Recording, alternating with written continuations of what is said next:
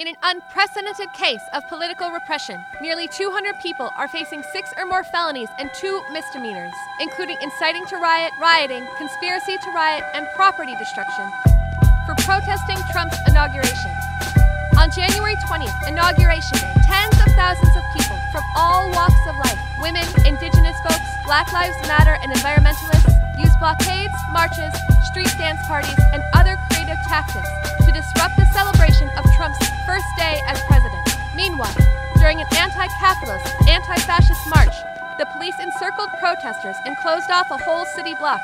Protesters stood on a corner for 9 hours in a police kettle, and DC cops eventually arrested over 230 people. All 230 waited in the cold without food, water, medical attention, or bathrooms, and cops continued to assault them with projectiles and chemical weapons. The U.S. Attorney's Office is prosecuting this case in a way never seen before. People charged faced up to 6 decades in jail. Cell phones were confiscated and searched, seized, and hacked. Social media data was mined, particularly through Facebook and Apple account subpoenas, and the Department of Justice issued a warrant for all website visitor information to disrupt J20.org. The DC police handled protesters on January 20th in a way that no one expected. The Police Complaints Board found that Washington cops violated several of their own codes of conduct. A lawsuit by the ACLU states that individuals were grossly mishandled and physically violated. Police threw over 70 sting ball grenades at protesters over the course of the day. Despite all of these circumstances, there has been an astonishing display of legal solidarity, with almost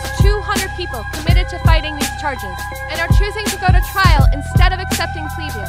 The prosecution knows that the case is constitutionally flawed. The indictment bases its case on these activities: marching, wearing black, chanting "fuck capitalism." Defense attorneys have argued that nearly 200 people are being held responsible for the same 5 counts of property destruction, and prosecution is attempting to redefine conspiracy to include dressing alike and vague association. The same prosecutorial trend is being applied to Black Lives Matter and environmental protectors, and an increasing number of people are being charged with felony rioting. This felony tactic is a new attempt to defeat protests that are expressing outrage at presidential policy, corporate pipelines, racism, and police brutality. J20 is essentially a case that criminalizes dissent. J20 trials begin in November 2017 and will stretch all through 2018.